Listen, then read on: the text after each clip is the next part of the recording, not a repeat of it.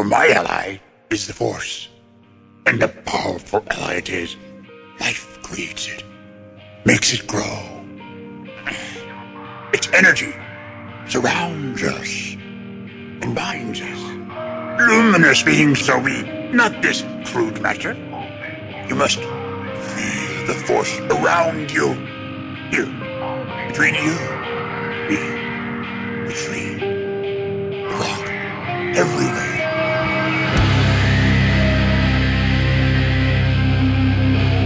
I am a Jedi, like my father before me.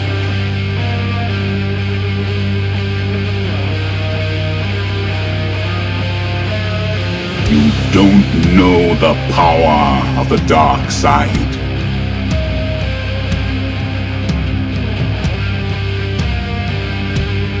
If you strike me down, I shall become more powerful than you can possibly imagine.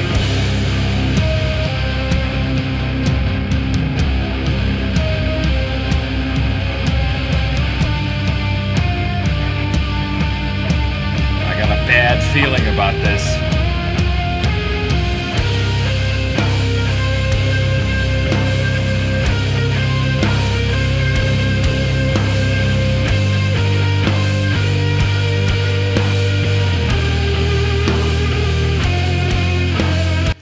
Welcome to episode 87 of Blue Harvest. I'm your host, Halls Burkhart. And I'm your host, Will Witten. And Will is in a location he's not normally in this week, and he's having a little bit of perhaps internet difficulty, and that's causing a little bit of a delay. So just hang in there with us this week, guys. Will really pulled some strings to be available. And he did it for a very special reason, because we have a very special guest this week. You know it. Someone who you have heard, if you have listened to this show, you have heard the thoughts of this person. We had to do some special preparations and talk with the Royal Guard to get him here. The carpets had to be rolled out. That's right. We have His Majesty, the King of all Toms, King Tom, on the show this week. Hello, Haws and Will and Blue Harvesters. It's a thrill and an honor to be here. Hey. Is that what we call ourselves, Blue Harvesters, or is there another name? I don't know. You know, Johnny is Mr. fucking marketing genius, Rogue One Army, Rogue Winners, Rogue Circle of Rogue Winners, etc., etc. I don't know what people that listen to Blue Harvest can call themselves. Grosso, get on that. Yeah, Grosso, help me out with that. But it's going to be like, people that listen to a podcast that's not as good as Rogue One, a Star Wars podcast for winners. Yo! Yeah, right. Yo! I don't read. Oh, and by the way, I don't read. So, we've got not a whole lot of news this week. One sort of pretty big little piece of news. And we're going to get to know our buddy King Tom a little better, like we do every time we have a new guest on the show. But before we do that, let's get down to the down and dirty. The thing that Will likes most about this goofy little podcast. The business. Here comes the business. Give me the business. We are beyond proud to be part of the Making Star Wars Podcast Network, where you can hear other shows, great, awesome shows, such as Now This Is Podcasting, Steel Wars, Cantina Cast, Idiots Array, Tarkin's Top Shelf, Rebel Girl, Rogue One, a Star Wars podcast for winners, Cargo Hold, and First Order Transmissions. If you want to like us on Facebook, you can at facebook.com/Blue Harvest Podcast. You can follow us on Twitter and Instagram at Blue Harvest Pod, and you can email us at blueharvestpodcast@gmail.com. We have two new designs up on our TeePublic store, and that is teepublic.com/user/Blue Harvest Podcast. And that's the business this week, guys. So, Your Majesty, King Tom. Yes. I think we need a little backstory on how you became. Was it like that old Sierra game, King's Quest, where you? Yes, I completed King's Quest in under 3 hours, and so you had to gather the magic mirror and the. That's the only one I can remember. Like there was a pot of gold. I fucking love those games though. I was more into Space Quest, but King's Quest were pretty cool. Roger Wilco's my dude, don't get me wrong. I used to play this. These are games I was playing on my Tandy 1000 when I was a wee lad. Mm-hmm. Where did King Tom come from? How did you become known as King Tom? I used to work in TV, and I worked mostly in news, but I also did some stuff at the sports section of the station I worked for, too. And there was a group of us. We worked this Friday night football show and basketball show for high schools, and we would all hang out afterwards. And we kind of became friends and just hang out at each other's house. One week we were watching Mystery Science Theater, and because my friend had all the episodes on tape. And there was an episode where Tom Servo goes off and saying, I want to be called King Tom. I want to be called King Tom. So my friend Mike, he's like, we should call you King Tom. And around this time, this is maybe 2004, 2005, my other friend who was there, he set me up with a blog. And he called it King Tom's Kingdom. And I used to blog. I used to write about Lost and 24 every week and just other stuff that was interested in me. And I had a little bit of a following, and people call me King Tom. So when I started writing into, making Star Wars and other Star Wars podcasts, that's what I would write in as. So, that's awesome. My small group of friends from TV and people I know from online, that's what they know me as. And my kids. Every now and then my kids will call me King Tom. Are you serious? Yeah. That's awesome. Oh, that's pretty cool.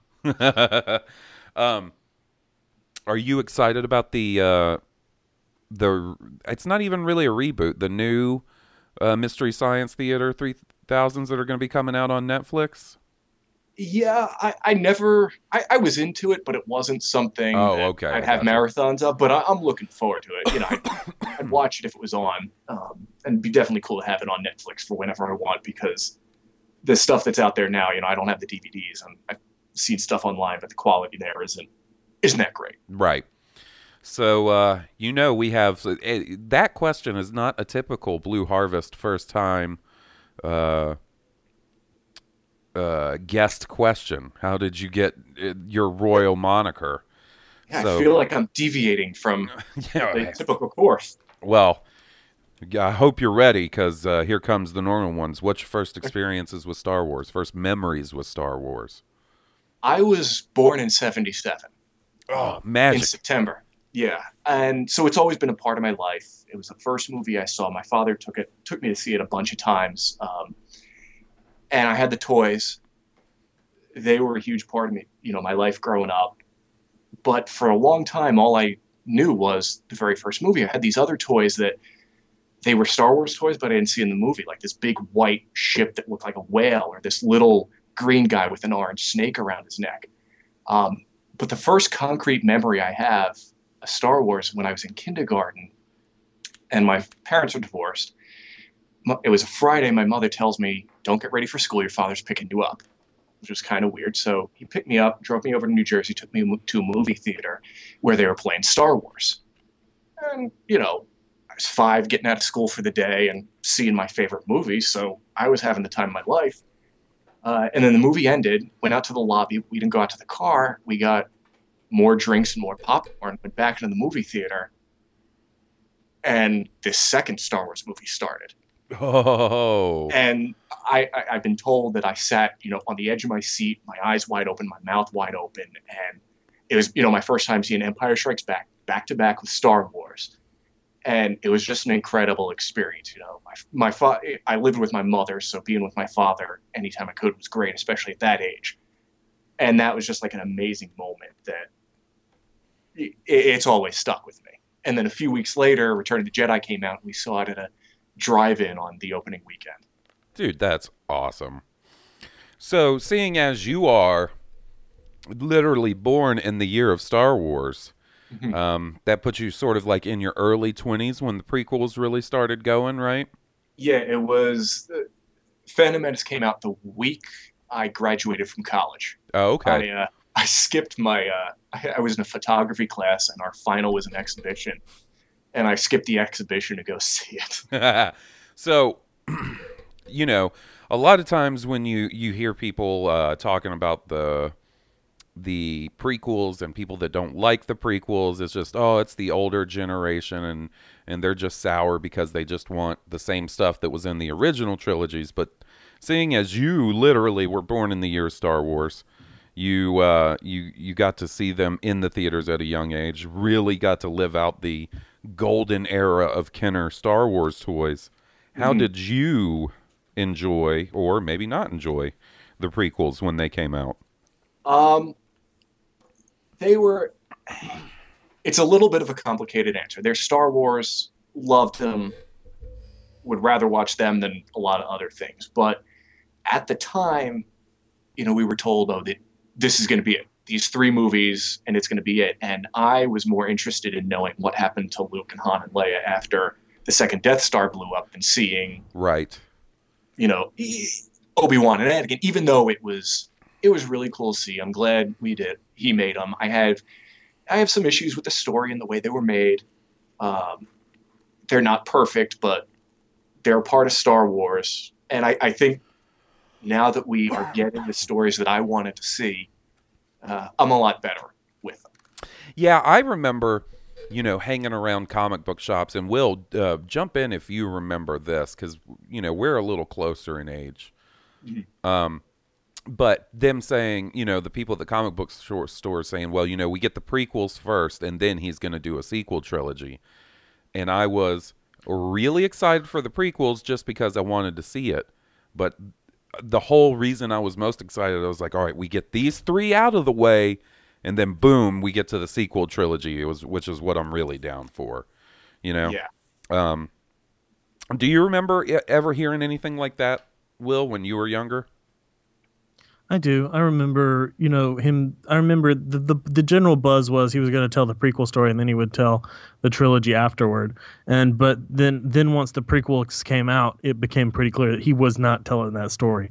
And I don't know if he was just butthurt over the fan reaction or scared or, was getting too old. But it came pretty clear that he was not doing those last 3 movies after the prequels came out.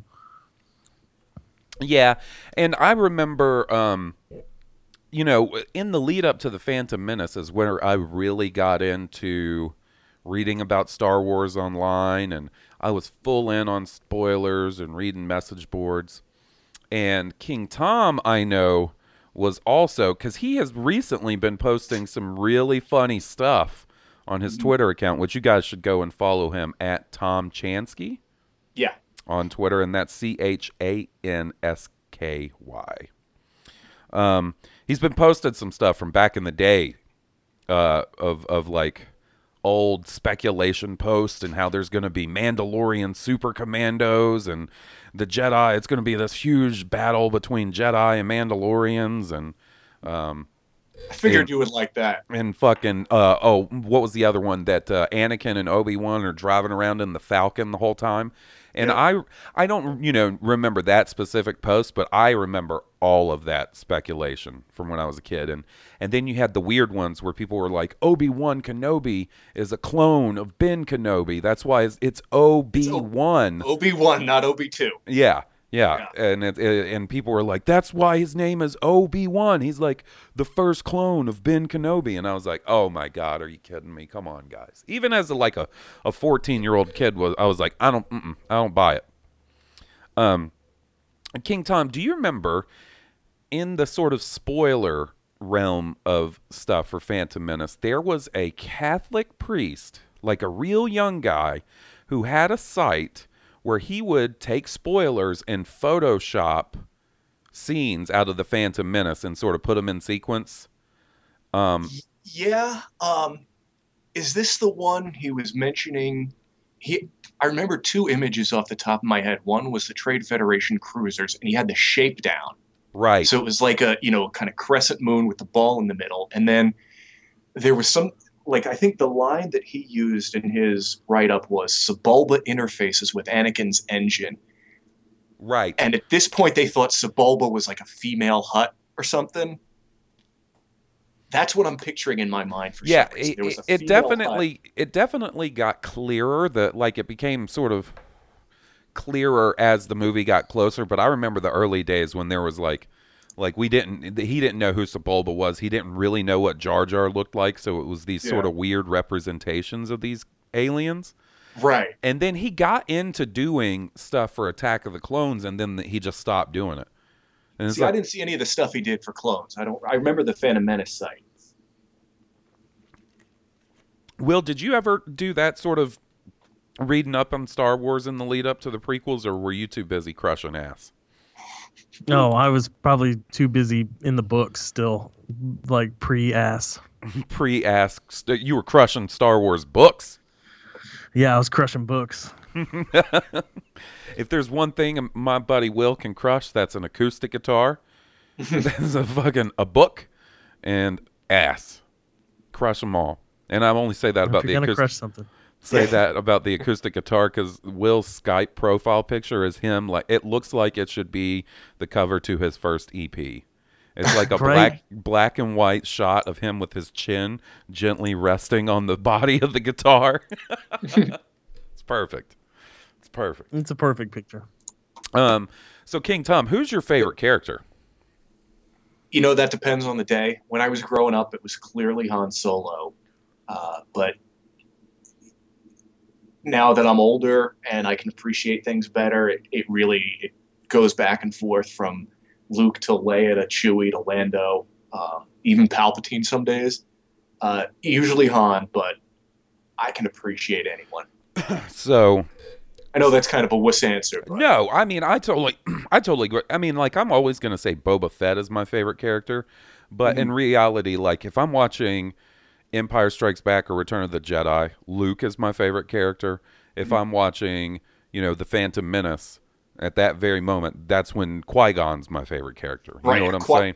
Yeah, and I'm even leaving out like Qui-Gon and Obi-Wan from the prequels and Rey. Right. Yeah, you know what I'm saying? It's Yeah. I there's so many characters that I love, but so I always say Boba Fett's my guy, but there's so many other ones that are really good. Now, seeing as Han Solo is like your main, you're in the terms of like Overwatch, if you were like, hey, who's your main, and yours would be Han Solo. Yeah.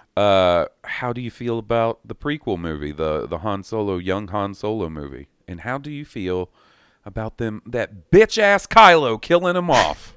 I was pissed off that Kylo killed him off. I'm in the no redemption for Kylo Ren camp. My man. Yep, I get into fights with my wife about that. Not fights, but Yeah, Jesse and I have had quite a few discussions about that, and I'm like, he killed Han Solo. Yeah, I understand, obviously, why, you have to have elements like that in the story. Right. But the movie, the more we hear of it, the more we see of it, the more it becomes a real thing, the more I'm looking forward to it. Cool. They've had two hits. They've knocked both Rogue One and Force Awakens out of the park. So with Kasdan doing it, Glover and Alden Ehrenreich, is that how you say his name? Yeah, that's one of those ones. Like, to this day, like I don't know how you pronounce the actor who played Baze's name. Like, I keep waiting because he got locked out from all the press stuff because he dropped that spoiler, and like he wasn't on the red carpet for the premiere and all that. Like, I never got to hear someone say his name. Right. We need the Gacchino army in on this one. Yeah. Like, where's that guy that corrected me on Michael Giacchino? Giacchino. Yeah. He needs to hit me with that. It's been funny seeing the Giacchino thing spread over all these podcasts that guy sort of added on Twitter, and like other podcasts that saw it and heard it. So like it was like a ripple effect of everybody getting corrected at the same time. And now I correct people. Now I'm that guy. I do too. Did you guys happen to see, speaking of the Han Solo movie, that this week sometime somebody snapped a picture of Billy D. Williams and Donald Glover having lunch together? No, I haven't seen that. Yes, I think I saw it on Elaine's Twitter this afternoon. Yeah, I think that's who I saw it on too. It was one of those Twitter retweet things, and then like I saw someone else retweet it, and then someone else. That's really cool to me. Like, we already saw the picture of Alden Ehrenreich and Harrison Ford having lunch together. Now the two Landos are having lunch together. I think that's so cool. Yeah. Well, now that you mentioned something, King Tom, and I was kind of wondering this today, and I want to get both you guys' opinion on this. Like you said, we've had Disney and Lucasfilm together knock Star Wars out of the park, by and large, with their first two movies.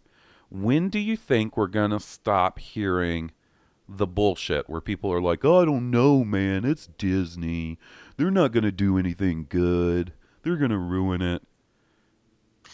You'll never not hear that. You think so? There's always going to be some rain cloud out there, just waiting for bad stuff to happen.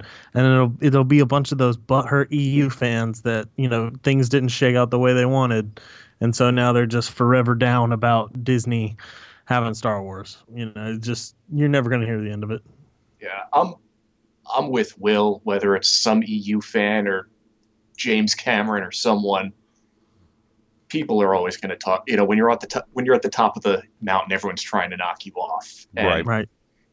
There's going to be a bad Star Wars movie one year. Yeah. Oh, yeah. I'm not saying they're always going to knock it out of the park, but I think there's a couple of things people have to, at this point, sort of trust them on, and that's casting and just like picking talent as far as directors and stuff. Like, yeah, they've proven themselves most strongly, in my opinion, in the casting department and the talent they're picking to direct. So, and as long as your stories stay quality, you'll be fine.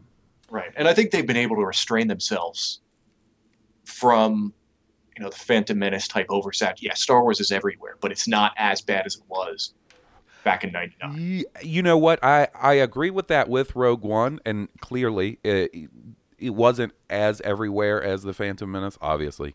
I do feel like The Force Awakens came close with sort of the saturation. Now, granted, there were no real fast food tie-in deals. That's the only thing I could think of that was sort of missing from the Force Awakens lead up. They didn't have that Taco Bell, Pizza Hut. But you know what? I think that's okay because I think it would have given away too much of the story. Yeah. Oh, wow. I don't think it's a bad thing because my fat ass doesn't need to be going to Pizza Hut and Taco Bell hunting down fucking Star Wars. I don't need 8 Burger King collector cups. Thank you. Oh, no.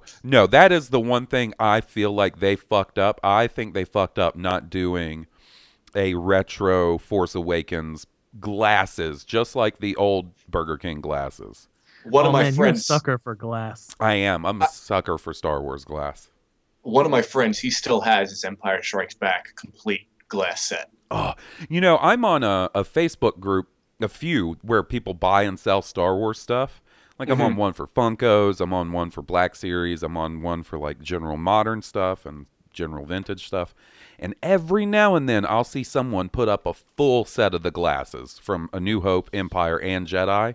And every time I'm like, today's the day. I'm gonna message this stranger on fucking Facebook, and I'm gonna be like, let's hook up the PayPal account, brother, because I want those glasses.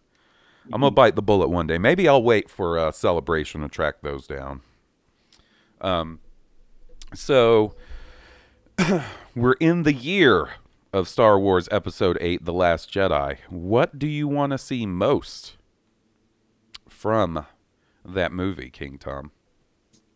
Oh, most? Wow, that's a tough question. Or what are you looking forward to? Not necessarily most, but like, I like some answers to things that were presented in Episode 7. I want Luke Skywalker in action. I hope they have something where Luke and Leia reunite. It would have been nice to have Han, Luke, and Leia all together again. Yeah. Even if it would be cool if they snuck in a flashback or something that, they recorded a while back. But I want Luke back. I'd like story answers. And this isn't complaints that we haven't gotten anything. Right. I'd love a big balls out space battle. Yeah. I loved what we got in Rogue One. But... Me too. I want a big balls out space battle, and I want to see new technology in action. Yeah. You know what I'm saying? Like,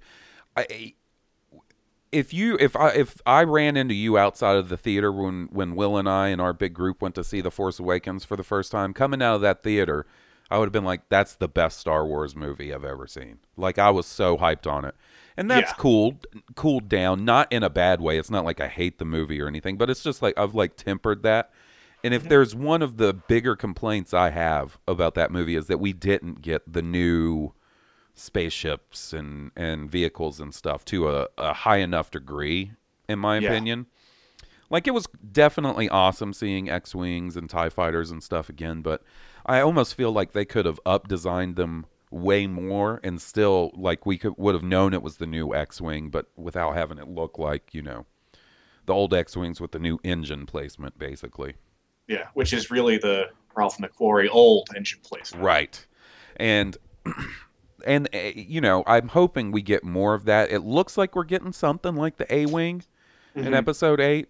But I'm hoping, as these go on, we get some more ships and stuff, because that's always something I look forward to in these movies. Oh, yeah. It's when I was growing up, that was one of my favorite parts, the space battles. Right. Alrighty. Is that all the... Will, did I miss a question for King Tom? Did I get all our... I never keep, like, a list of these. I'll just try to go off my we head. should make a list. I think we got them. I think that's it. Okay. Oh, I know one. What would be... This is one that I throw in sometimes, and I can't leave one out when we're dealing with fucking royalty. What would be your dream spin-off movie? What's the spin-off movie you want to see the most? I was not prepared for this. Uh-oh. A dream spin-off movie just off the top of my head, because hopefully you know where I'm going through with this, but something, and this is totally implausible, fanboy dream, they're never going to do this, something involving time travel. Season 5 of Lost style time travel, where you have someone like Rey's going back in time, skipping through different eras, even ones we haven't seen before. Off the top of my head. Huh. So you want a spin-off movie dealing with... Did you say like Rey in that? Like those characters? Yeah, maybe Rey travels to some planet on the outer rim. There's a dilation in time or some shit. Yeah. Make it Star Wars. Right. Oh, man. Let Damon Lindelof write the script under a pseudonym, since everybody wants to fucking hate on him nowadays. Man. Yeah, he deserves better. That poor dude got run off of Twitter because of fucking Prometheus and the Lost finale. And he was like, I've had enough of this. I'm leaving. Like, I don't need the abuse. Alrighty. So, in news this week, I think that does it on the question. So, we were talking about him just a second ago. We were talking about his spin-off movie. This week, the Han Solo spin-off movie, Han Solo, A Star Wars Story, Han Solo and the Kingdom of the Crystal Skull, whatever the fuck it's going to be called, started shooting. And they did this really cool thing. Like, it's real simple, but it's real cool to show off the day that they started shooting. They posted the picture board of the first clapper. Like the little... Is that what you call it? A clapper? You worked in TV, King Tom. Well, we use video, not film, and right. There were scenes and everything. I think it's clapboard, yeah. Okay. And Will, we have a code name for the Han Solo movie. Do you want to take a guess at what it is? Oh my goodness. I have no idea. Red Cup. Red Cup? Yeah. Do you get the significance? Took me a while. Solo Cup? Yeah. Yep. Red Solo Cup. Red Solo Cup, yeah. So, obviously, I am someone, I named this podcast Blue Harvest. I'm someone that's sort of fascinated with this whole Star Wars code name thing. And I was thinking about it. We got the code name for episode 7 was either Foodles or Avco, depending on what they were using. We know episode 8 was Space Bear. We know Han Solo is Red Cup. Did they ever tell us what the code name for Rogue One was? Not that I'm aware of. Yeah. I want to say it was in the Rogue One Making the of. Art of book. Oh, really? Okay. Yeah. I actually need to pick that up. I haven't gotten the Art of book yet. It's pretty good. Do you have the Force Awakens one as well? Yeah. Which one was better? I think The Force Awakens, because it was more linear time-wise. Right. Like, it shows you what they were starting with as it progressed from, let's just throw out ideas for what we want to see in the next Star Wars movie, to, okay, these are the ideas we're going with. And then, Right. And even with some description of what was going on at the time in it. The Rogue One is more location-based. Oh, okay. I see what you're saying. Well, that's cool. Thinking about it, after we got this and the picture of that clapperboard or clapboard, whatever the fuck that thing is, you know. It was cut. Lunac Heavy Industries. That's what it was. Now I remember hearing that. Okay, not as cool. Okay, so No. like Blue Harvest, that's a pretty good podcast name. Space Bear, okay, that could be a pretty good Star Wars podcast. Red Cup, that's a little weird. Yeah. Lunac Heavy Industries, man, that does not roll off the tongue. Welcome to episode 87 of Lunac Heavy Industries. Right. Sounds like a hipster band. Yeah, tonight at the Nick, Lunac Heavy Industries. I want to see Lunac Heavy Industry and drink craft beer. and count beards and plaids. Yeah. I realized today I know what my Star Wars collecting holy grail is, and I don't. And look, this is when I say holy grail, I'm never gonna find it. Like, unless I hit the lottery or something and this thing goes on auction. But I want the clapperboard, whatever the fuck that thing is called, from Return of the Jedi that says Blue Harvest on it. Wow. And I've seen them That'd be pretty good. on some Star Wars Instagram accounts and stuff. So that's that's my Star Wars collecting holy grail. I'm gonna try and get a hold of that. You know, if maybe there'll be like a heist movie. No. Break into the ranch. Yeah, so break into to George Lucas's basement while he's transferring everything over to this fucking museum that he's been struggling with so much. But yeah, interestingly, it was sort of like maybe the day before, a couple days before, Donald Glover, who's playing Lando, actually said he hasn't even read the script for the Han Solo movie, which makes me think he's probably not going to be filming for another couple of weeks.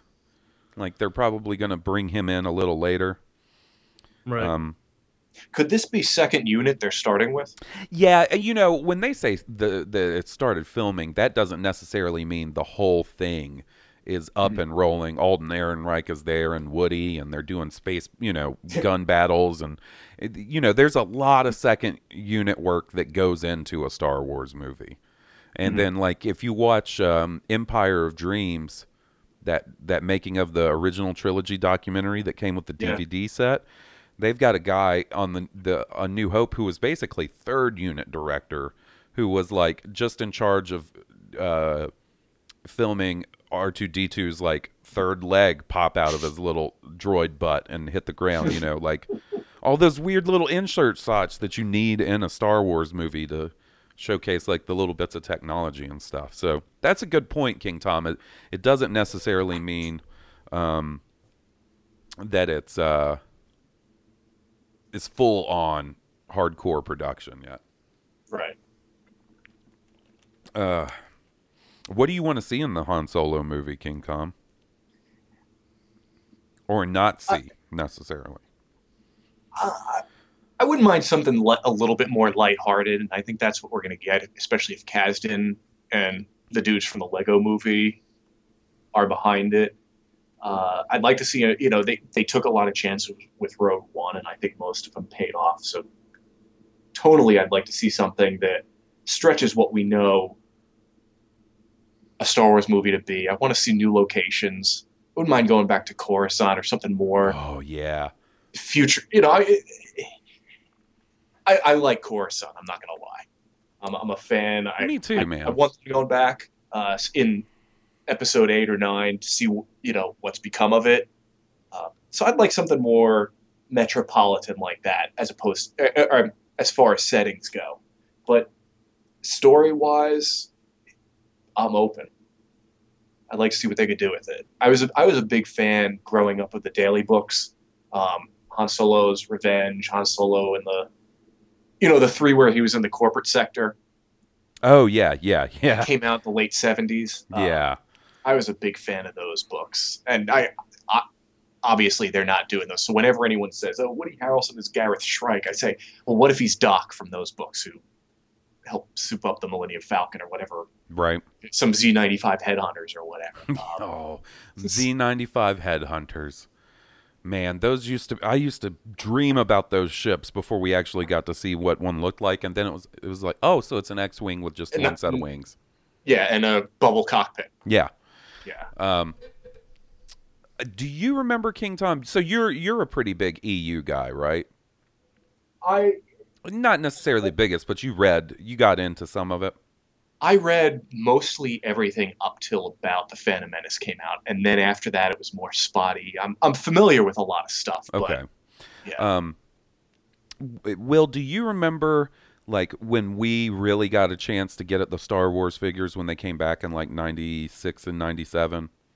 Yeah. Do you remember the Micro Machines that they did then? Yeah, I do. They would do these Micro Machine sets that looked like a paperback of one of the EU books, and there was one for like Truce at Bakura. Mm-hmm. There was one for Heir to the Empire, and the the Jedi Academy trilogy, which I really liked as a kid. I like those books. Like I know it doesn't necessarily hold up that well, but as a kid, I was like, oh, who needs a sequel trilogy? I got Luke Skywalker training new Jedis, and there's like a new Death Star and shit. But they would do these Micro Machine sets, and you would open the cover, and there would be Micro Machines of the ships and vehicles and stuff from those books. And I thought it was so fucking cool that I finally got to see what this stuff looked like. Man, maybe I should look those up. I'm not even like the biggest. I don't have even the biggest nostalgia for those books, but those would be pretty neat to have. Do you remember those, Will? I don't. I mean, I remember the Micro Machines, but I don't remember them coming with the books. The other Micro Machines that were cool were the heads. Like I had some. The Darth Vader. C-3PO. Yeah, or Darth Vader's head would open up, and it would be the carbonite freezing chamber from Empire. Yeah, and you'd have all the little figures and stuff. They did some cool stuff. Something I'll bring this up to you guys. King Tom, as a classic Kenner era kind of kid, you had Star Wars playsets, right? You mean the die-cast miniature micro collections? Well, I say playsets, like the Mos Eisley Cantina playset or the Death Star playset, or I had Hoth, Dagobah. Are you talking like you were talking on Rogue One? Yeah, like they don't make those anymore. No, they don't. I had Jabba with the on top of the box. Yeah, I had a few of them. I didn't have the Death Star. Right. And I didn't have the ones with the cardboard backing, but like I said, I definitely had Dagobah and a few of the others. Yeah, it's just it's weird that they don't do that anymore, and I didn't even think about that until I was on the Steel Wars call-in show last week, and Steel brought it up, and I don't know how I've never noticed that that's not a thing anymore. Like, you can't go get a Jakku playset or a Scarif playset. It seems like they don't do many vehicles either. No. Well, they definitely do more vehicles than playsets. The infuriating thing, to me at least, was in the lead up to The Force Awakens, the vehicle playsets that they did that aren't in the movie. Like, there was like, he looks cool, the black stormtrooper on the black speeder bike that came out, and then there was like almost an AT-ST type walker that a First Order trooper rode up in top.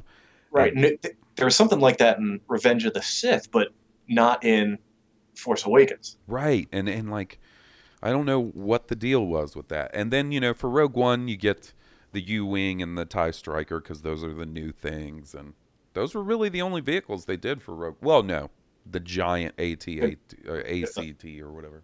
$200 walker.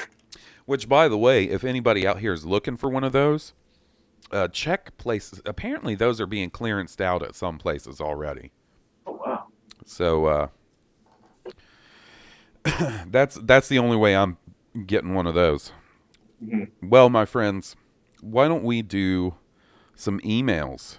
It's a nice little chance to get some King Tom perspective on the peons' opinions. These peons, they're not peons. They're my friends. I know. I'm just playing up the king thing. Well, Oh, we know there's a way we start off the email segment now. And if it weren't for the person we have on the show right now and our buddy Joe, this song would never be a thing. The genius that is Steve D. Mundy and his buddy G Money would have never gotten together on the wheels of steel with the headphones and the microphone.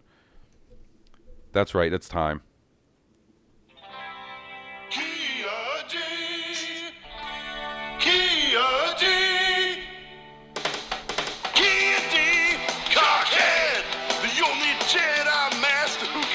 Box Kitty, cockhead, running around slaying bitches with his cockhead. He's a big Syrian stud. He loves to split chicks with his bud. Kitty, cockhead, so stroke his cone and suck on his balls. Kitty, cockhead, what you gonna do when he comes on you now? He's a Jedi Council stooge, but he'll be pumping spooge tomorrow. Cockhead! Blue Herbert! Cockhead! Harsberger! Cockhead! Will Witten! Cockhead! Goose Payne! Cockhead! G-Money! Cockhead! King Tom! Cockhead! Joe! Cockhead! T.D. Cockhead! Cockhead!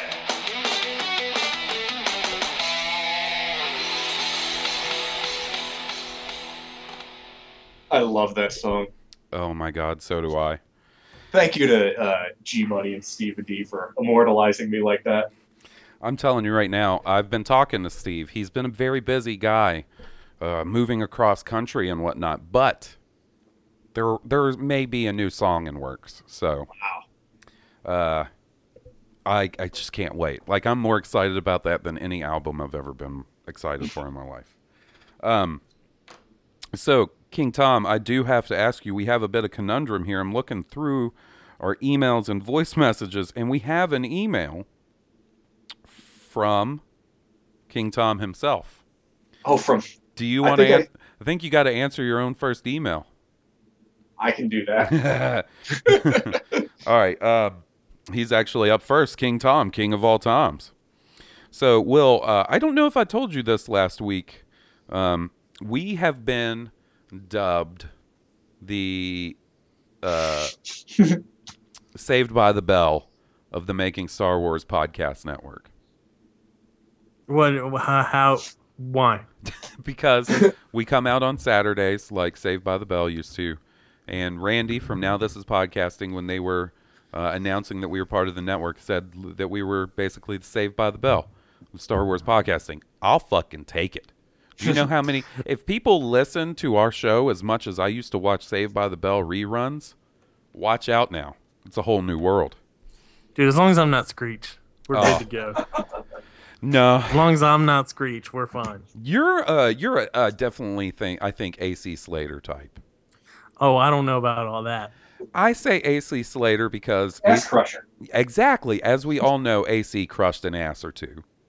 He had long, beautiful hair. He could dance. Do you remember AC Slater dancing?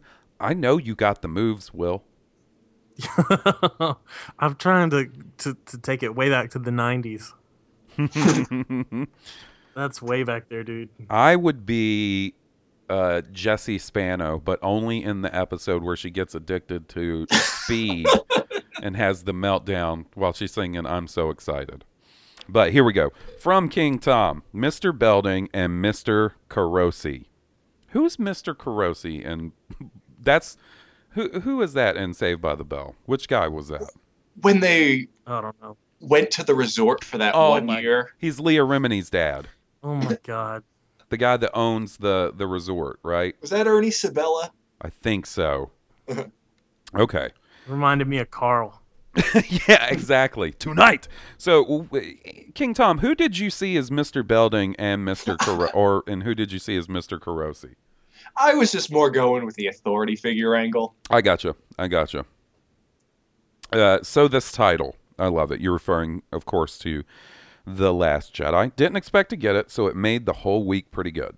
As far for what's next, my guess would be a trailer at Celebration, followed by an info/picture dump around May the 4th. My question, what do you guys think the first trailer will be like? Will it be a quick visual-only teaser like the first The Force Awakens trailer, or will it be longer with dialogue? I'm hoping for the second, something tonally along the lines of that Sith trailer that used the previous unseen angle of Obi-Wan talking about Vader hunting down and destroying the Jedi. My hope, the last shot of the trailer is a close-up of a robotic hand with a lightsaber flying into it. Cut to black, the sound of the lightsaber being ignited. All I know is the day they're going to show the trailer, I need an extra pair of pants with me wherever I am. Thanks for reading. Your pal, King Tom. So, William, before we break the space-time continuum and have King Tom answer his own email, even though he kind of answered his own email in that email, now that I think about right. it. I what think do you that King Tom fella is spot on, by the way. I want to tell you a theory that I formulated on the Steel Wars call-in show and see what you think about it. It pertains to Episode 8. But before I do that, what do you think we'll see, or what do you want to see in this first trailer that we're probably going to be getting in a couple of months? As far as what I think we'll see is just severe minimal teaser, like kind of like maybe even less than the Force Awakens teaser for the very first one. And then in the second one, I think you'll get more story and it'll be real hype. But I think that first one is going to be so scant. Everybody's going to watch it like 20 times back to back just to pick up, half seconds of footage. Yeah. Now, when you say the first TFA trailer, you mean that one we got on Black Friday that was just the fade to blacks? There was no dialogue except for the Snoke lines. Right. I think it'll be more like the second Force Awakens trailer with Chewie, We're Home. I don't think we're going to get a ton of footage. It's probably only going to be like maybe a minute and a half, maybe 2 minutes if we're super lucky. But I think it'll be more like that than the first one. And I only say that because I don't know that we're going to get that kind of teaser again. That Force Awakens one was kind of an aberration in the Star Wars promotion so far. Came out over a year before the movie. They had just finished filming pretty much. So I think they just did that to sort of appease fans because people wanted it so much and they wanted to get some footage out there. But if you're following along at home, it seems like they're following a similar promotional strategy that they did to Rogue One, where we'll get the first trailer or something in about April, a few weeks, or like a couple of weeks after the Blu-ray release. Do you think it'll have footage that they don't use a lot like the Rogue One did? I don't know. I'm hoping that's a thing of the past, but at this point, you gotta kind of think that maybe it's not. It's weird because the Force Awakens footage that was in the trailers that wasn't in the movies turned out to be stuff that was actually filmed for the movies that they just didn't use, or they used different takes of in the final movie. With Rogue One, there's stuff in those trailers that was never even intended to be in the movies. That's what's like wholly weird. Different content. Yeah. That's what's weird about that one, and I think because of the reshoots and the stuff that went on with that, that's why we got some of that. I hope Disney's marketing people don't continue down the road of, well, it looks cool and it'll get people excited, so put it in the trailer, even though it's not going to be in the movie. Right. So, yeah, I hope they sort of steer away from that. Something that I wanted to run by you guys, I think this would be cool. If when Luke finally does whip out the saber in Episode 8, it's been an R2 the whole time. Like since Kylo slaughtered the Jedi or whatever it was Luke had going on. When Luke left and left R2 behind, he left his lightsaber inside him. Sounded dirtier than a minute. That does sound dirty, but it would be appropriate. I know for a fact people would hate on it and be like, they're just rehashing again. To me, that's the good kind of rehash. To call back to that and have Luke up against the wall at some point in episode 8, and he has to turn to his good buddy R2, the Walter White of fucking droids, and get him to shoot that lightsaber out, and it goes into the robotic hand. Oh my God. I mean, it's also very monkly, and him spending his time in solitude is also very monk-like, taking a vow of nonviolence or a vow of non-saberitude. So King Tom. I think Will is right. It's something that like a monk would do, and I heard the Steel show. I think it was Monday. I was listening to it, and I loved that idea. And all I have to say is that I hope that Steele has the seats around him free when he sees Luke ignite the green for the first time. Because if someone's too close to him, I fear for their safety, and I mean that in the best of ways. I think it's a great idea. It's the type of callback that works. It's not fan service in the negative way, and I think it'll blow a lot of people's minds. Right.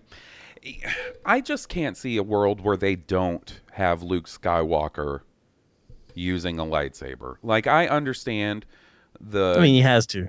He has to. I understand the approach of, oh, well, let's just show him really powerful with the Force. You know what I mean? And that makes a lot of sense from one standpoint, because, he should be more powerful 30 years later.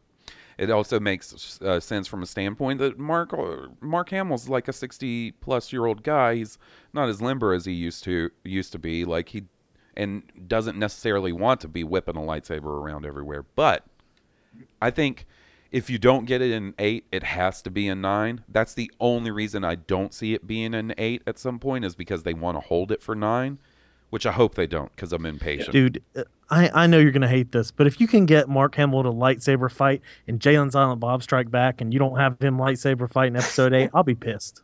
Oh, why would I hate that?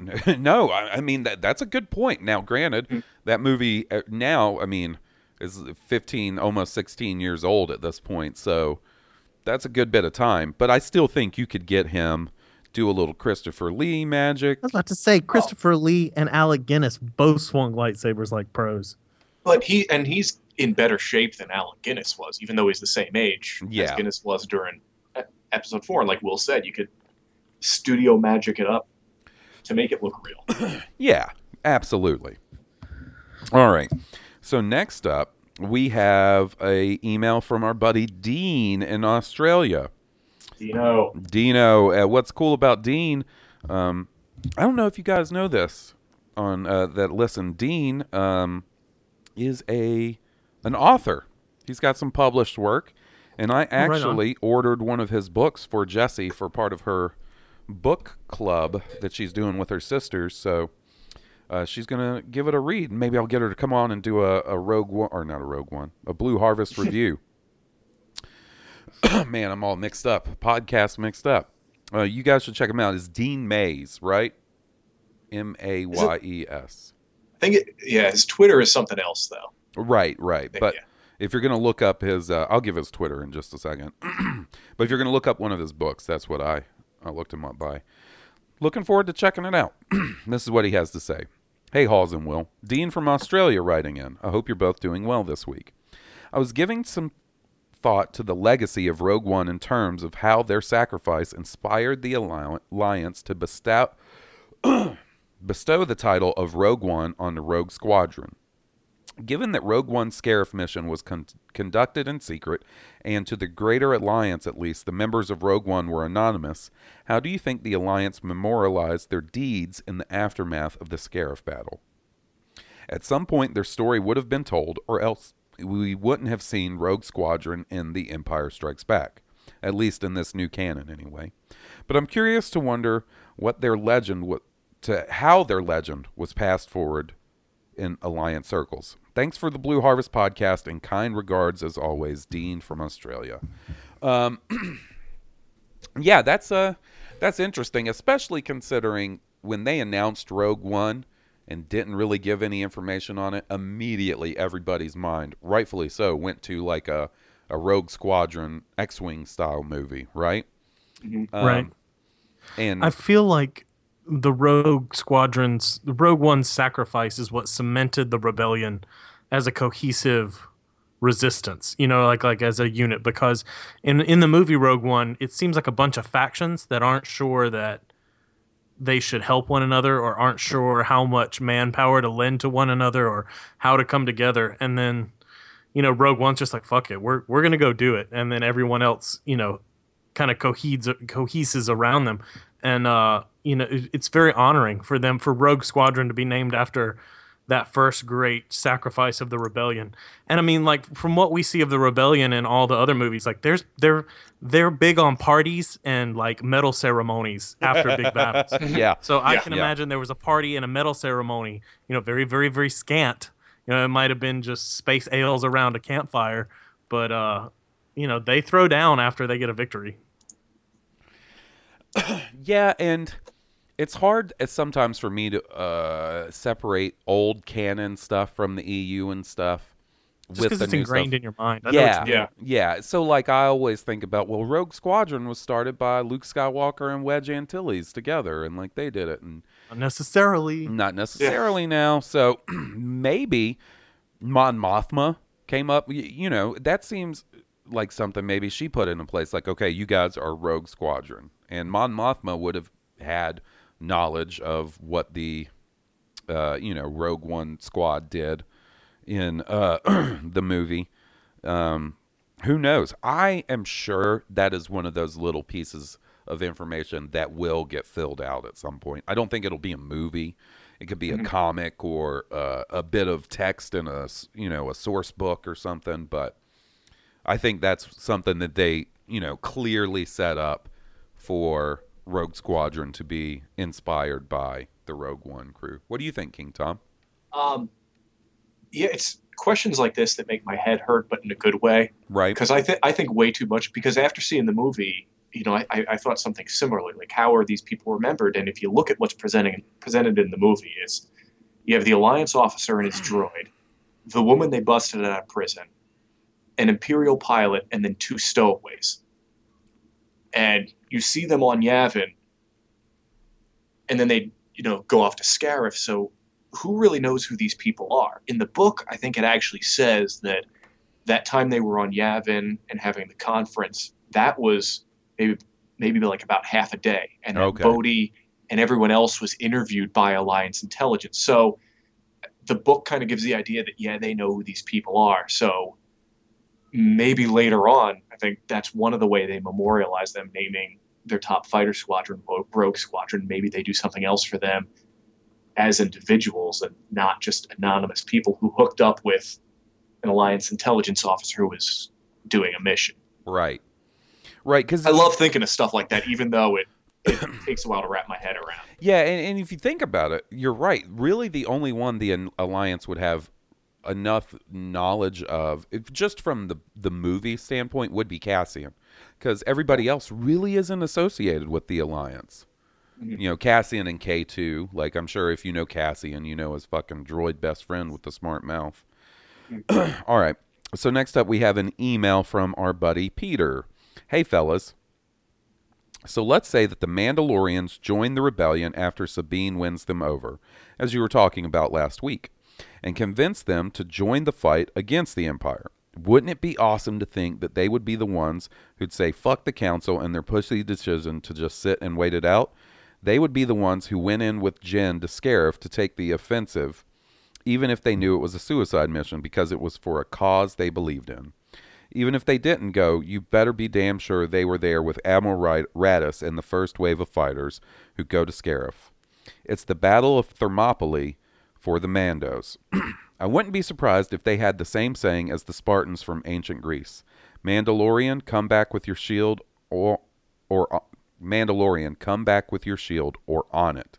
Shit, I need to have the story of Tar Vizsla, the first Mandalorian Jedi, now.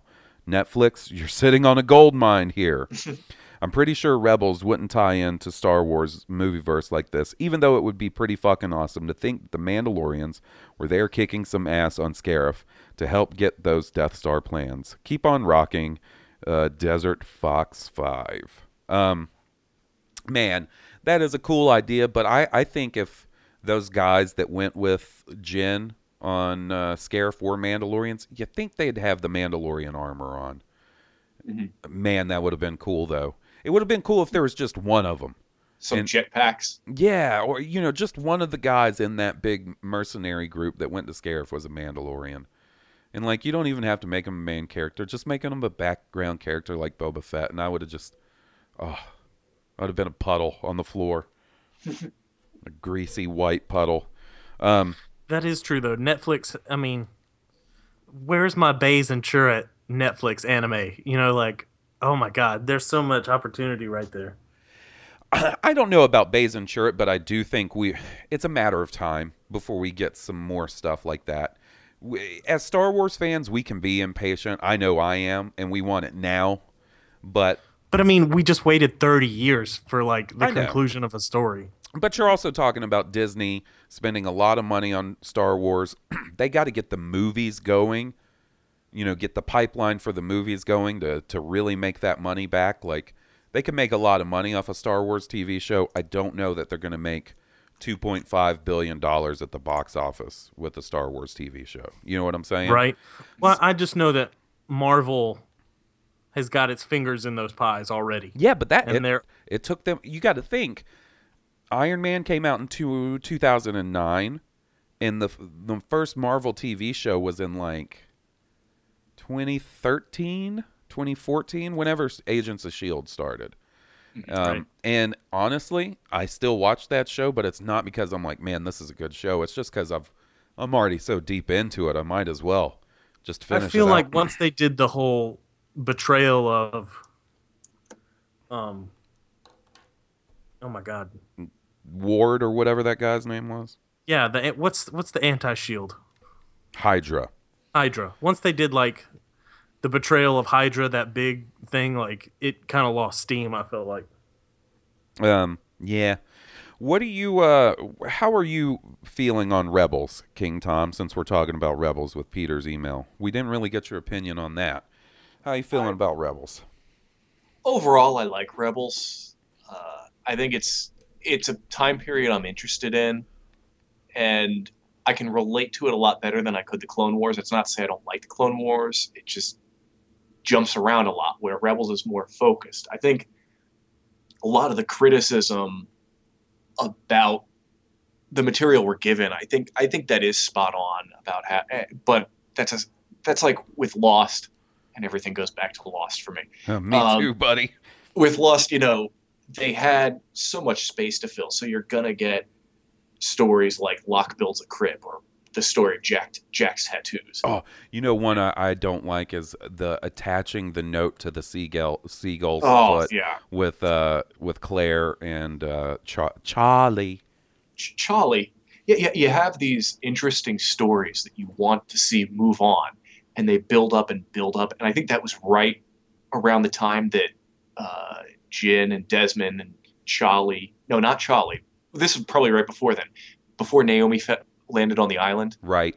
You're building up momentum, and then stop and pay attention to everyone building building the SOS sign with Bernard, or oh my God, yeah, the seagulls.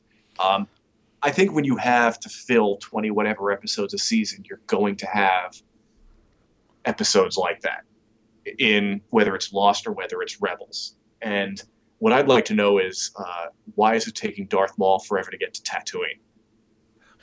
He's had the vision. He knows where the planet is. Right.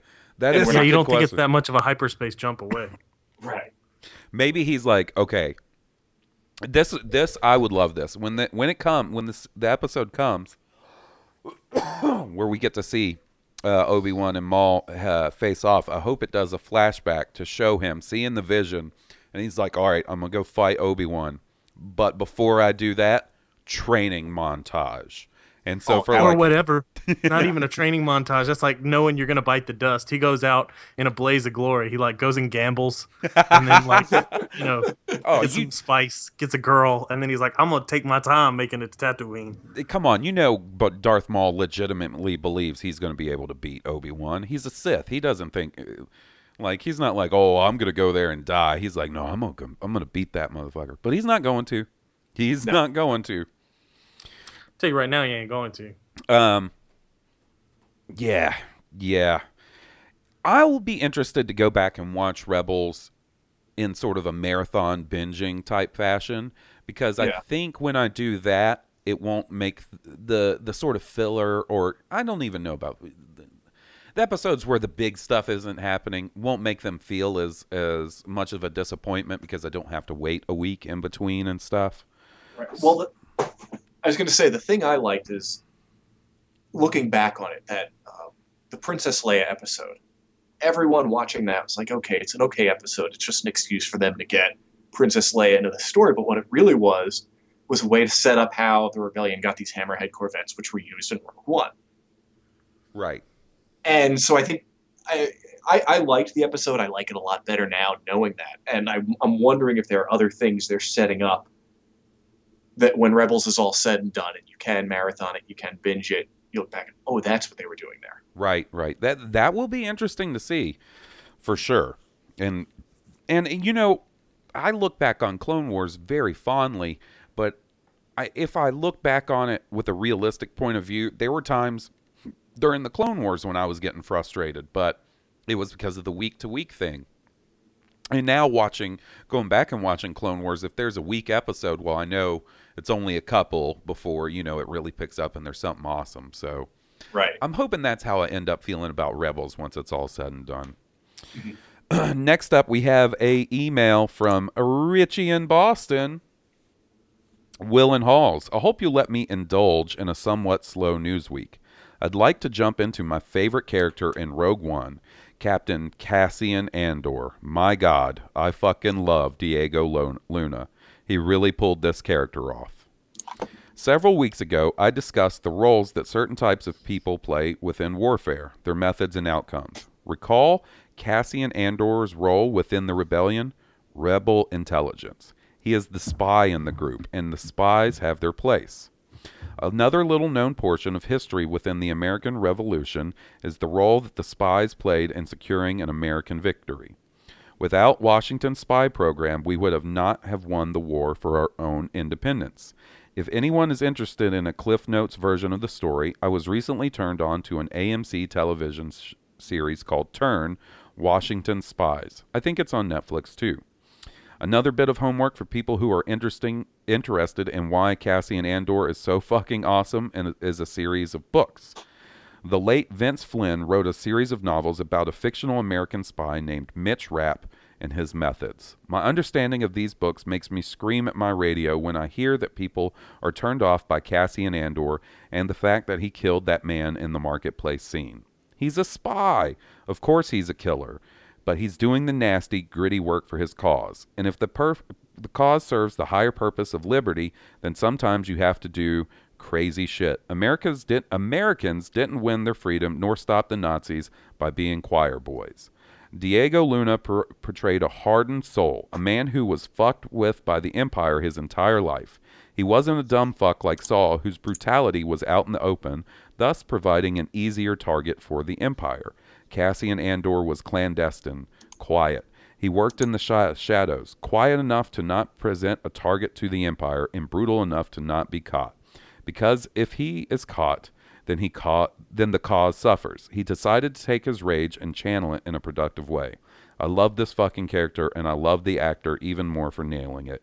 Your pal, Rich. Rich likes him some Cassian Andor, guys. I mean, I do too. Yeah, you know what? It's just the shock that it's what Richie's talking about is that initial shock of seeing one of the good guys do something so fucked up. You know what I mean? But it's because they're all damned. They're all damned anyway. It is, and you know, Cassian Andor ends up doing the more noble thing in the end. Like, he could have just been like, "Fuck that! I'm not helping that Jen girl." But like, you know, he believes her. He I feel sort of wants to make up for you know, thinking about fucking sniping her dad and stuff, and decides to go on the mission. What were your opinions on old Cassian, Your Majesty? First of all, I'm a little bit disappointed this wasn't a voicemail because I wanted to hear Rich say Cassian Andor. Cassian Andor. Cassian Andor. Oh my God, King Tom, good one, buddy. Thanks. I can't. I'm originally from the Northeast, from New York. So Oh, okay. Yeah, I can't do. I am that. nowhere near. I cannot do a good Boston accent. That's my best. And even if you could, he would tell you it was crap. He would, and I would deserve it, and I'm fine with that, Rich. But no, I think Rich is spot on. He said characters like this, the spy element that's necessary in a rebellion. You have to do crazy shit for liberty. That's exactly right, and I think it got a lot of notice because you never saw this side of the rebellion before. Right. If they That's had to what I'm saying. survive It was a and shock. we knew that Saw was going to be out there and do crazy stuff, but I don't think we expected to see someone who was in the rebellion kill a Source just so he could get away.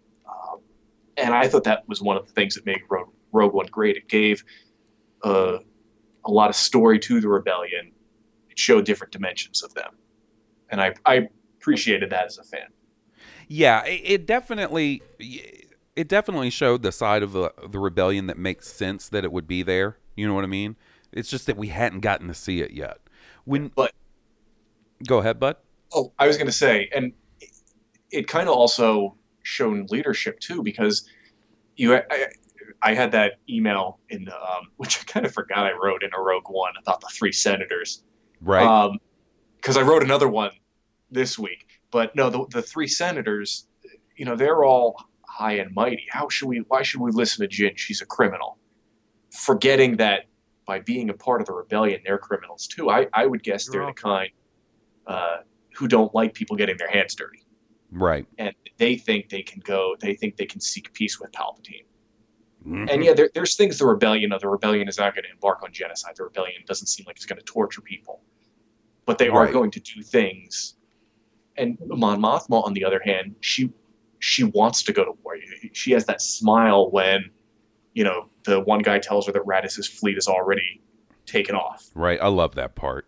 Oh yeah, she's like, fuck yeah, that's right. They've already taken off. Mm-hmm. Yeah.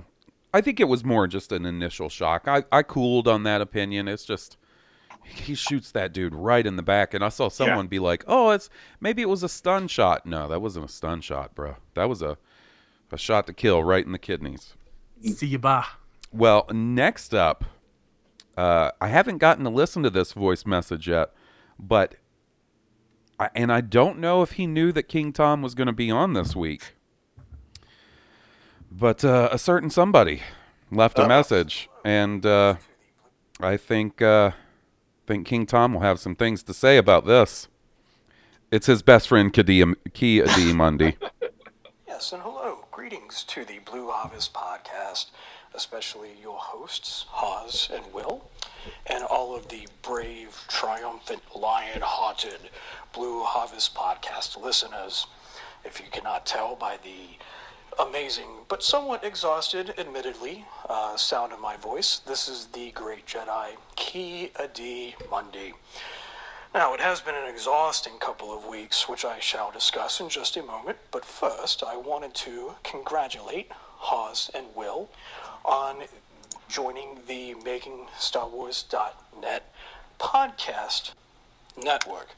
Now, of course, it was not that long after the great Steve Adi Mundi came up with the great song about Ki Adi Mundi, who is myself, and I'm sure that was the overriding deciding factor that allowed the Blue Harvest podcast to be picked up by such an outstanding network of other Star Wars podcasts.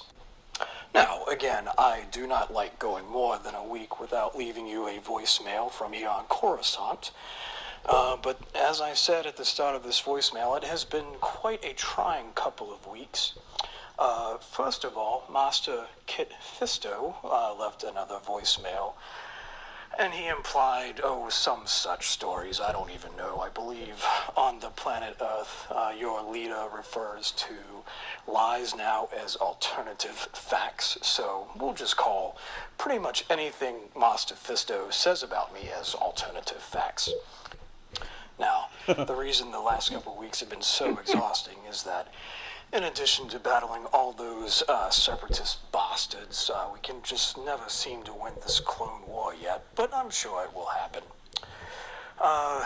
As Master Windu once said, we are keepers of the peace, we are not soldiers. So there are some times that things happen throughout the galaxy, including possibly planet Earth, where we Jedi have to swoop in and save the day, and that actually has been happening quite more recently. There has been an increase in the number of animals in what the planet Earth refers to as zoos that have been escaping. For example, now these are just two that you are aware of. In the city Norfolk, Virginia, there was a red panda that escaped a couple weeks ago, and it has not been found yet. Then in Washington, D.C., there was a bobcat, I believe you call it, that was reported missing, but actually was found within the zoo premises. Way to go, Washington Zoo. Now, to assist in keeping the peace throughout these displays of wild and domestic animals throughout the galaxy, I was dispatched to figure out what was going on with all of these animals escaping the zoos. Well, long story short, it turned out to be Master Fisto himself.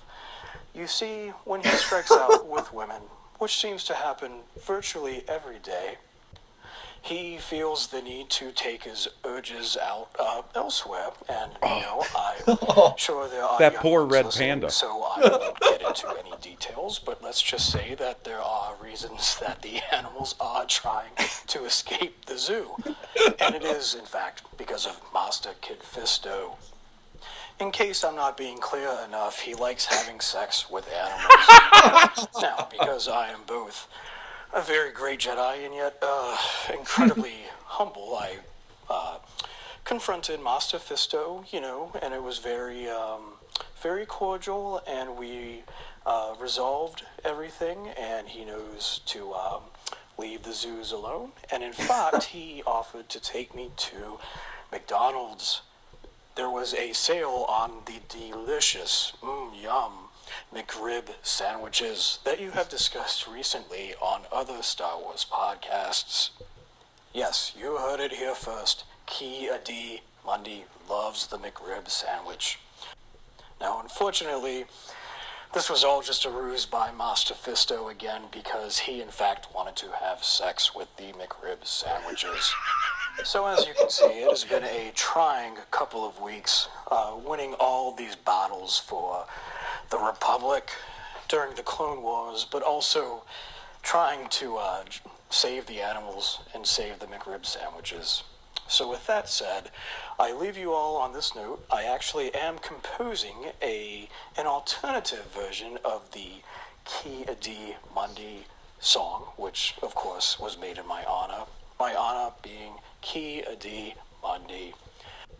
But of course, the recording of said song is dependent on defeating the Separatists and keeping Master Fisto in check.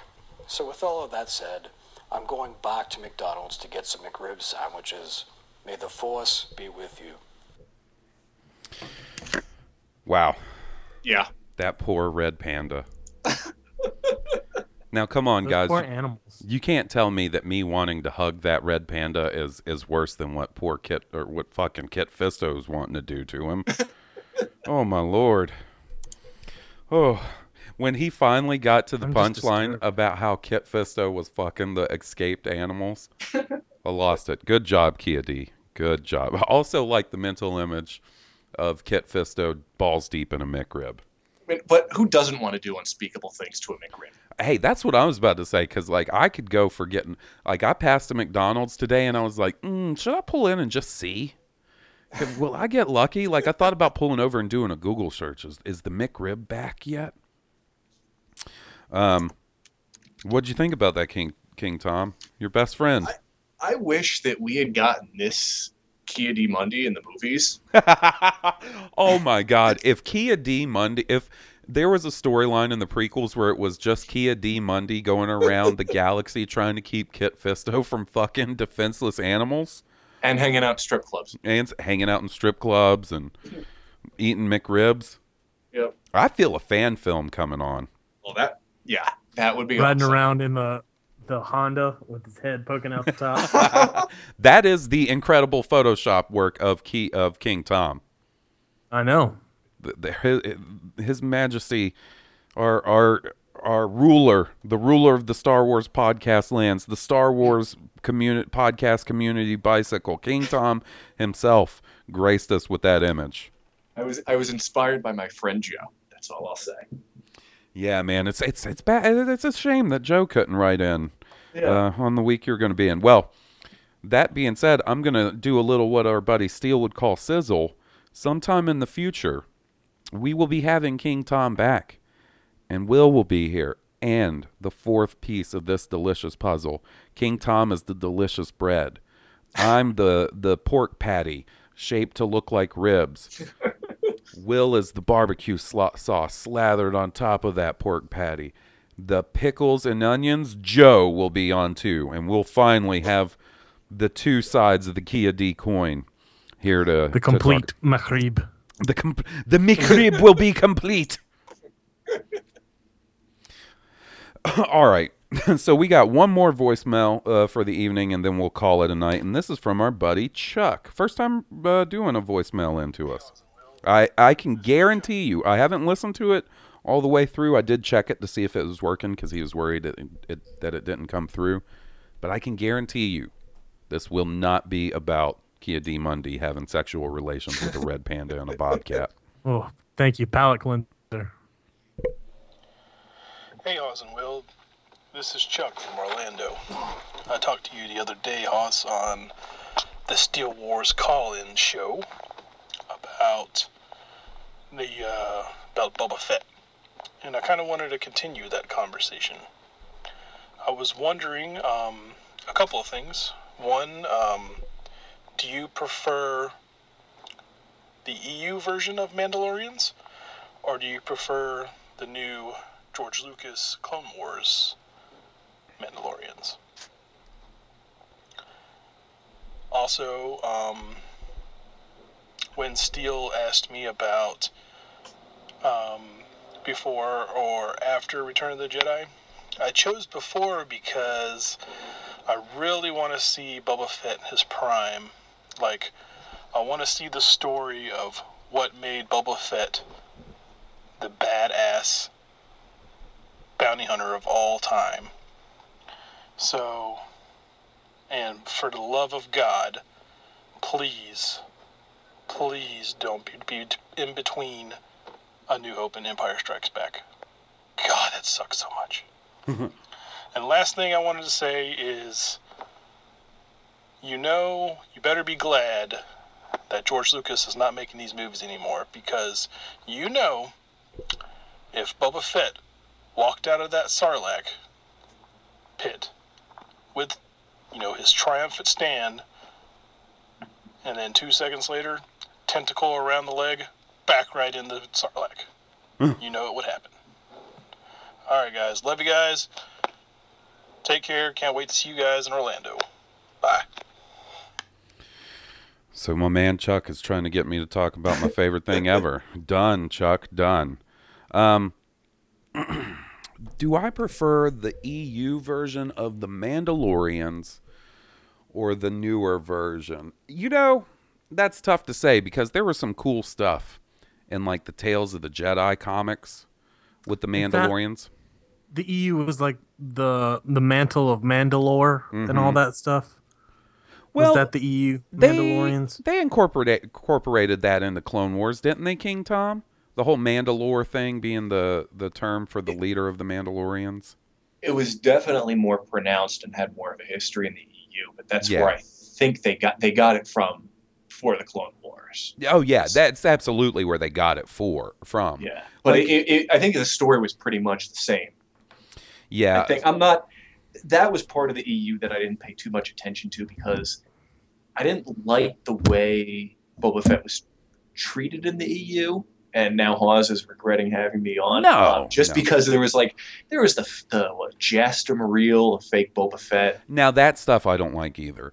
I just felt that was one of those things that they had. Like, I feel like Lucasfilm or George Lucas should have been like, no. They gave Boba Fett a real name of Jaster Muriel, and that was before Attack of the Clones. Like, he should not have let them touch any Boba Fett backstory. So then they had to go and retcon it and say that he was a fake Boba Fett and he had to rip off Mandalorian armor. I do not like that stuff. That is for sure. Some of the stuff they did in the comics with Boba Fett, like his little mini-series and stuff they used to do in Dark Horse, are really good. But they're just like bounty stories. You know what I'm saying? They're not like... super tied into anything else. It's just Boba Fett being a badass, looking badass. Honestly, I think I'm going to have to say that I prefer the new version more just because it's canon, and that's always going to be more interesting to me. You know what I'm saying?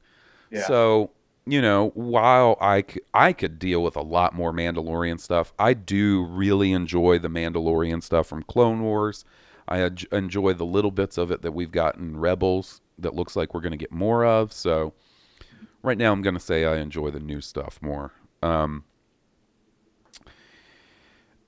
As far as a Boba Fett spinoff movie, the only reason I'm so tied to the idea of a post-Return of the Jedi Boba Fett movie is because, A, I want them to start moving forward. I'm a little tired of the in-between 3 and 4 timeline already, even though I know there's a ton of stuff they can fill in those 20 years.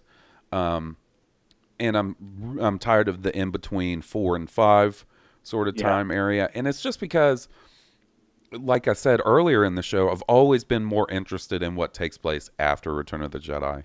And I also really want... How does the galaxy look and what happens? Right. And we've gotten a little bit of that, you know, with the Aftermath books and stuff and Bloodline. I'm also... so tied to that because an After Return of the Jedi movie really cements it in the canon that Boba Fett survived, and that's what I want. But he's probably not wrong that if George Lucas was around and they did have Boba Fett get out of the Sarlacc, he'd probably go down like a bitch pretty soon after somehow. George Lucas had... Jar Jar Binks would show up and take him out. Oh my God. Will, you're breaking my heart. I'm just saying, if it were George, if it were Uncle George... I don't know about that. He'd slap Jar Jar in your face one more good time just for good measure. King Tom, have you read through the like the making of books, making of Star Wars, making of Empire? Oh yeah. Do you remember any of the... It's been forever. I checked the Making of Jedi out of a library, and I don't own a copy. I need to pick one up. Do you remember anything they detail in there about the changes to Boba Fett's storyline that were going to be in Return of the Jedi? Like, I know they originally intended for him to have a bigger role, and, you know, somewhere in the process of trying to get everything wrapped up, George was just like, fuck it, kill him in the, drop him in the Sarlacc. They weren't, from what I remember, they weren't sure of what to do with him in 3. Right. They had different ideas, but as far as something in the script, that they didn't know.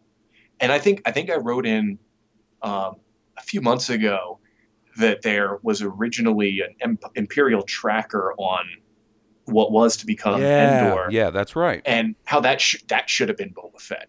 Yeah. Have him survive the Sarlacc, but have him kind of stalk Leia and Luke and Han through the forest. I thought that would have been a cool story, but no, they didn't really get too far with what he was doing. And that was actually a lot. You were talking earlier about how I have my little archive of AOL message board posts from 25 years ago. There was a lot of people talking excited to see like the Mandalorians in all their glory. Oh yeah. Oh, I mean, and that was obviously me too, man. Like, so were you around during the whole Super Shadow stuff?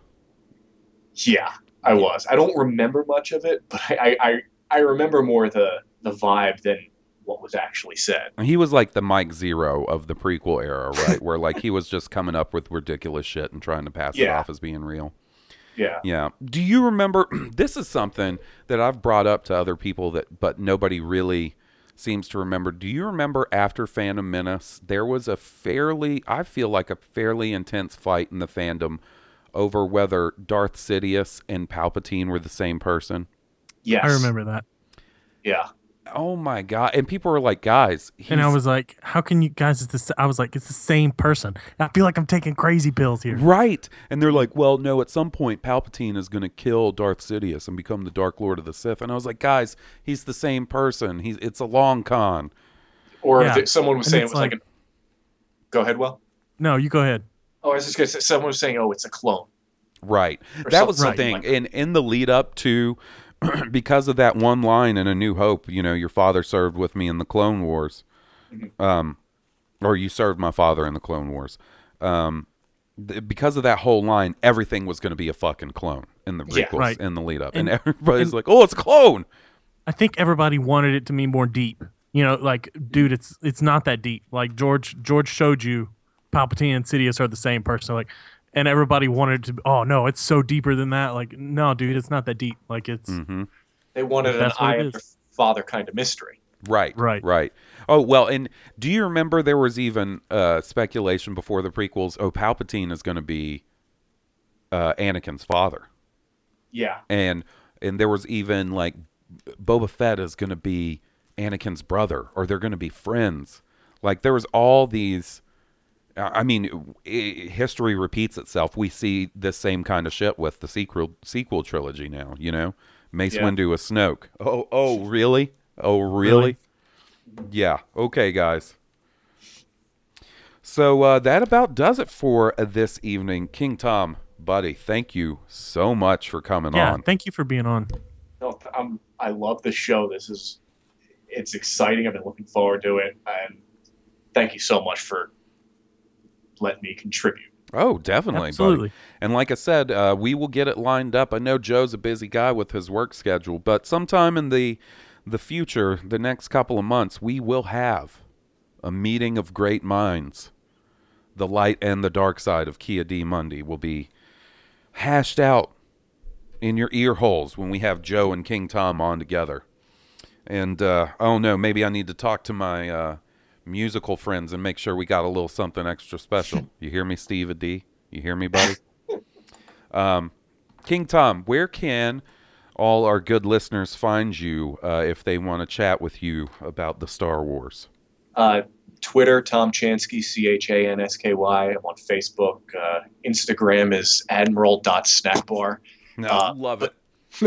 Twitter's the best place to get to me. Yes, sir. And if you listen to any other excellent Star Wars podcasts, you will occasionally hear King Tom pop in with a well-worded, what I love is when I see people on, hosts on other podcasts be like, oh shit, we got a King Tom email. I saw Amanda from Rebel Girl say that one week, and I was like, King Tom's my dude! That's right! Will, buddy, where can everybody find you on the internet? At Will Witten 3. That's me on Twitter. Yes, sir. And you know where you can find us. If you like the theme song to our show and you want to support the band that was kind enough to give us the music to make that happen, they are Stoned Cobra. And you can get them on iTunes, Spotify, or at stonedcobra.bandcamp.com. We have 2 new shirts up on the TeePublic store featuring the amazing artwork of Evan DeChellis and Ben Layton, and you can get those at tpublic.com/user/Blue Harvest Podcast. And that's going to be about it for this week. Thanks again, King Tom. Thanks, Will, for pulling your strings and making sure we got this banged out. I appreciate it, buddy. Oh, you know it. And we'll see you guys next week for Blue Harvest, a Star Wars podcast. I'm Halls Burkhart.